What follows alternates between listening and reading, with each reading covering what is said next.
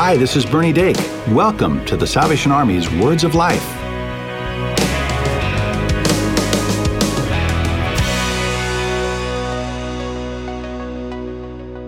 Hi, welcome back to Words of Life. I'm Cheryl Gillum. And I'm Bernie Dake. Today is our final episode in our Easter series with Major Ruth Prieto New. We've so enjoyed having her join us these past few weeks. Such a gifted writer and speaker and teacher of the Word.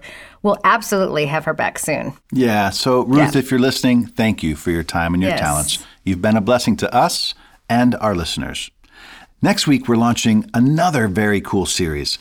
If you're trying to work on your social media habits, maybe as a resolution for this year, don't miss this new series.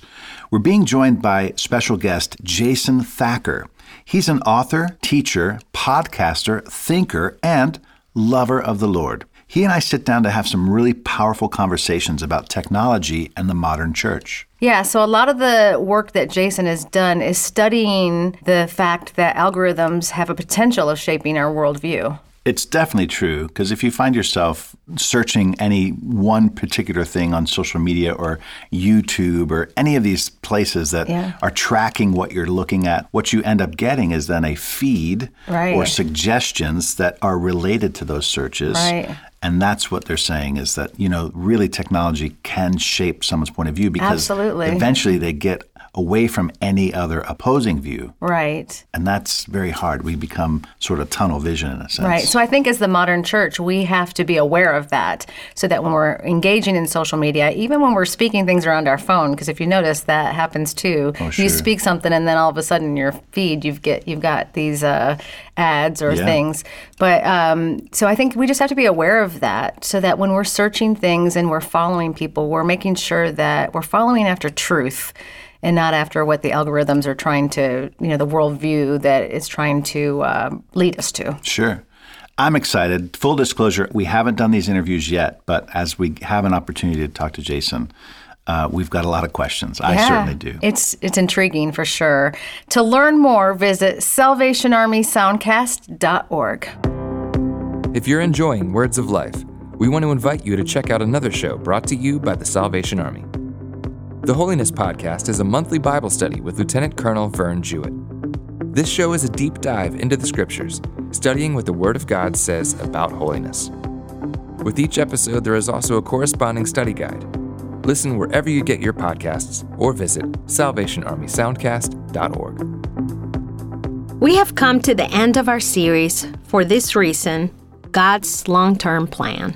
We have discovered the reason why Jesus was born and died on the cross. God designed everything to correct the problem of death through sin, as it is found in Genesis 3. As soon as man and woman, led by Satan, disobeyed, sin entered creation and disrupted everything.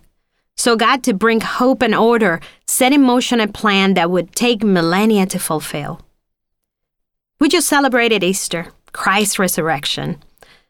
But what do we do now after Jesus' death and resurrection? What is our mission?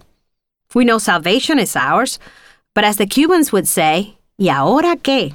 Which means, now what? After his resurrection, Jesus appeared to many disciples to encourage them and continue his teaching. After 40 days, he gathered them together in Galilee, and as he ascended to heaven, he gave them a commission. Let's read today's scripture portion found in Matthew 28, 16 to 20. Then the 11 disciples went to Galilee, to the mountain where Jesus had told them to go. When they saw him, they worshipped him, but some doubted. Then Jesus came to them and said, "All authority in heaven and on earth has been given to me. Therefore go and make disciples of all nations, baptizing them in the name of the Father and of the Son and of the Holy Spirit, and teaching them to obey everything I have commanded you. And surely I am with you always to the very end of the age." When we read this passage, we notice certain important aspects. We notice the mission principle. Verse 16 says that the disciples gathered in Galilee. This was God's command to the women at the tomb. You remember that in the past sermon, When the women went to the tomb of Jesus, the angel of the Lord instructed them, "Go quickly and tell his disciples, he has risen from the dead and is going ahead of you into Galilee." So the principle of the mission that Christ has for his disciples then and for us today, is that we have to obey the mission. So what is this mission? Well, Jesus commands us, make disciples of all nations. It is not a suggestion. The success of the mission depends on us spreading the gospel to all the ends of the earth. Obedience is the first step, and the disciples, some trusting and others doubting, still obeyed. Go to Galilee was his order, and the disciples followed the command. We find many stories in the Bible in which those called by God make their own decisions in a moment of doubt instead of obeying God. Sometimes we think that we know more than God and that our plan is better than his plan. And what happens when we take the mission into our own hands? One word, disaster. A perfect example of this is Sarah, Abraham's wife. God had promised Abraham that he would give him a son and his offspring would be innumerable. But time passed, and Abraham and Sarah were getting old. The story that follows is found in Genesis 16. So, impatient, Sarah decided to fix or speed up God's plan and gave her servant girl to Abraham to sleep with her and have a baby.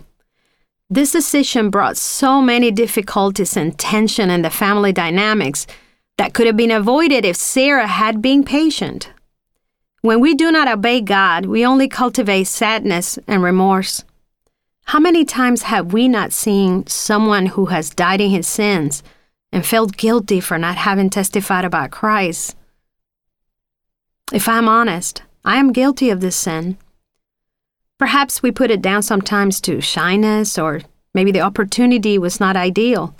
But the truth is that sometimes we get lazy and prefer to keep quiet when we should be talking about God. The next thing that jumps out to us from the scripture is the purpose of the mission. We already mentioned the purpose of the mission. Jesus commands us, go and make disciples of all nations. All nations means all the world, not just those who are nice to us, not just those who want to listen, not just those who we think they deserve to hear the message, but everyone. We also should not assume that, well, perhaps we have already done enough and maybe Christ is coming soon, so we probably already filled the quota. The thing is, Jesus never told us when he was coming back, and in the meantime, we have to preach the gospel. Peter wrote to the churches, "The Lord is not slow in keeping his promise, as some understand slowness. Instead, he is patient with you, not wanting anyone to perish, but everyone to come to repentance." This is found in 2 Peter 3, verse 9. So God's purpose with his gospel, which means good news, is that everyone has a chance to be saved. But if we don't spread this good news, that opportunity diminishes. What a sad prospect. All Christians who are part of his army, because we're all involved in a war against sin and Satan, we all have to advance the campaign for world conquest. God wants soldiers who fight for the lost, not soldiers who, seeing those without hope and peace, walk by without lifting a finger.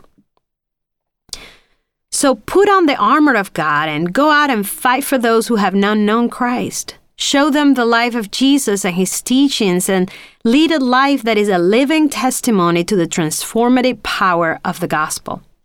As Paul would say, "For I am not ashamed of the gospel, because it is the power of God that brings salvation to everyone who believes, first to the Jew, then to the Gentiles." Romans 1:16. Finally, we'll talk about the guardian of the mission. We're encouraged then, without fear, to go ahead with the mission because God is with us, as we learned in our last message. Christ goes before, guiding and guarding. Those are the last words of Jesus before ascending into heaven. And surely I am with you always to the very end of the age. What words of comfort from our beloved Jesus, Savior and Provider. He always, not sometimes or many times or half the time, but He will always be with us. We are not fighting this war alone on the front lines. Jesus, our general, goes ahead, showing us the way to go, the lives needed, the service required. Sometimes we ask ourselves, it's just that I don't know whom to preach.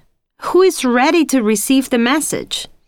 The answer is that if you follow Jesus, He will show you the opportunity. If you genuinely maintain an intimate fellowship and relationship with Christ, the opportunities will reveal themselves. Furthermore, our testimony shines, illuminates, and encourages others to follow when we live for Christ. Christ wants us to be salt and light in the world. We are to bring flavor to everything around us, a taste of the gospel, and light the path to salvation for others to follow. If we do not give flavor to the world, why do we follow Christ? Jesus said, "But if the salt loses its saltiness, how can it be made salty again? It is no longer good for anything except to be thrown out and trampled underfoot." And if we do not enlighten others, it is as if we put a bucket above our candle. Jesus ends that very same section in Matthew 5, saying, "You are the light of the world. A town built on a hill cannot be hidden. Neither do people light a lamp and put it under a bowl. Instead, they put it on a stand, and it gives light to everyone in the house. In the same way, let your light shine before others, that they may see your good deeds and glorify your Father in heaven." So God will guide and accompany us in the mission. Why do we fear? Why do we doubt? Let's obey the Great Commission starting today. Now think about that person that God has placed in your path, in your life, who needs Him. Start praying and trusting that God will show you the plan to follow. And meanwhile, be a living testimony of the transforming power of God. And as your light shines, many will follow you and thus find Christ. I hope that this series has been a blessing and encouragement for those who already know Christ and those who have begun a journey with Him. May God fill you with blessings today and always. The Salvation Army's mission, Doing the Most Good, means helping people with material and spiritual needs. You become a part of this mission every time you give to the Salvation Army. Visit salvationarmyusa.org to offer your support, and we'd love to hear from you. Email us at radio@uss.salvationarmy.org. Call 1-800-229-9965 or write us at P.O. Box 29972, Atlanta, Georgia 30359. Tell us how we can help. Share prayer requests or share your testimony. We would love to use your story on the air. You can also subscribe to our show on iTunes or your favorite podcast store, and be sure to give us a rating. Just search for the Salvation Army's Words of Life. Follow us on social media for the latest episodes, extended interviews, and more. And if you don't have a church home, we invite you to visit your local Salvation Army Worship Center. They'll be glad to see you. This is Bernie Dake, inviting you to join us next time for the Salvation Army's Words of Life.